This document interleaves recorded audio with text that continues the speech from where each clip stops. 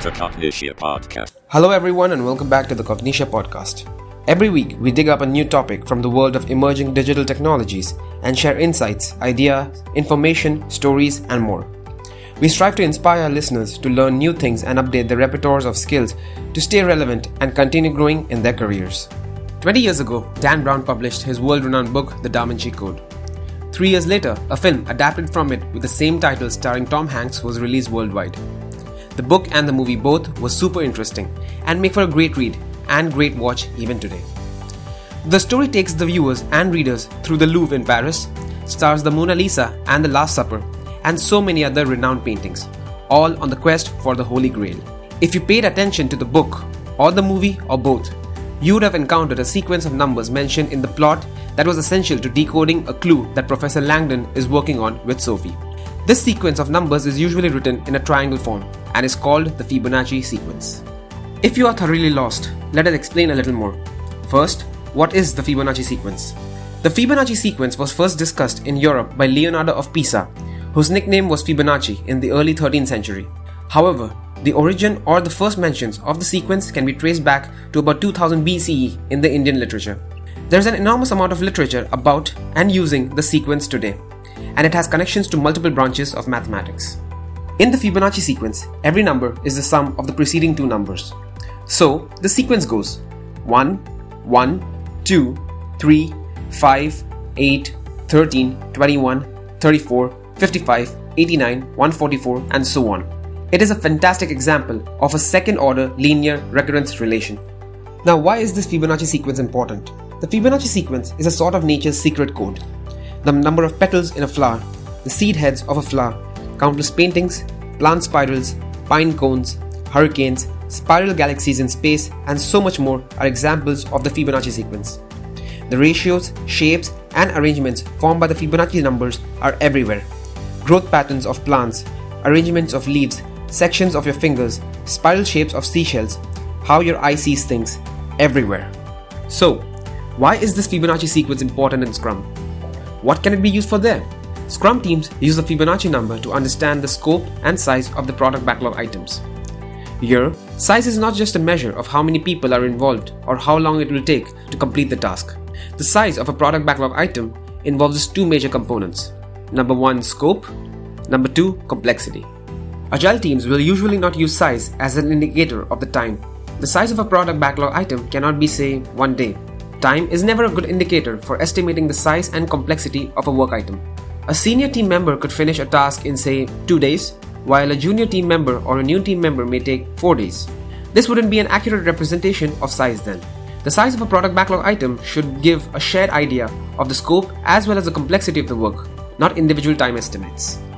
Developers on the Scrum would regularly discuss which items to bring into the sprint.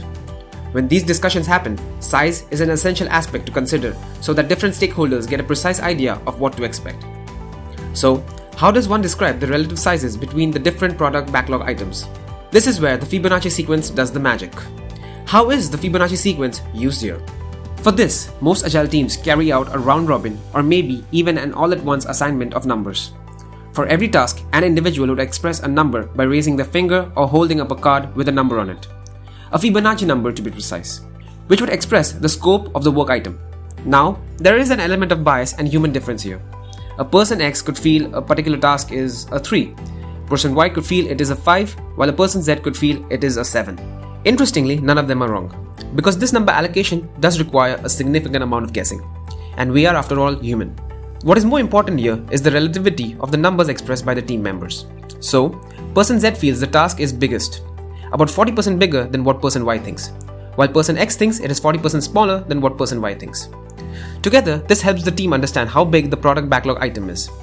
The advantage of using the Fibonacci number here is that it supports collaboration, clarity, understanding, and the ability of the team members to plan their sprints. Now, the Fibonacci sequence is an endless sequence going all the way to infinity, and that can get a bit too much to handle sometimes. It can be overwhelming when there are so many numbers to choose from. For this, a lot of agile teams use a shorter version based on their requirements and understanding. So they may choose to only go to until, say, 21 or until 13. The smaller the number, the smaller the size of the project and the smaller the scope of the product backlog item.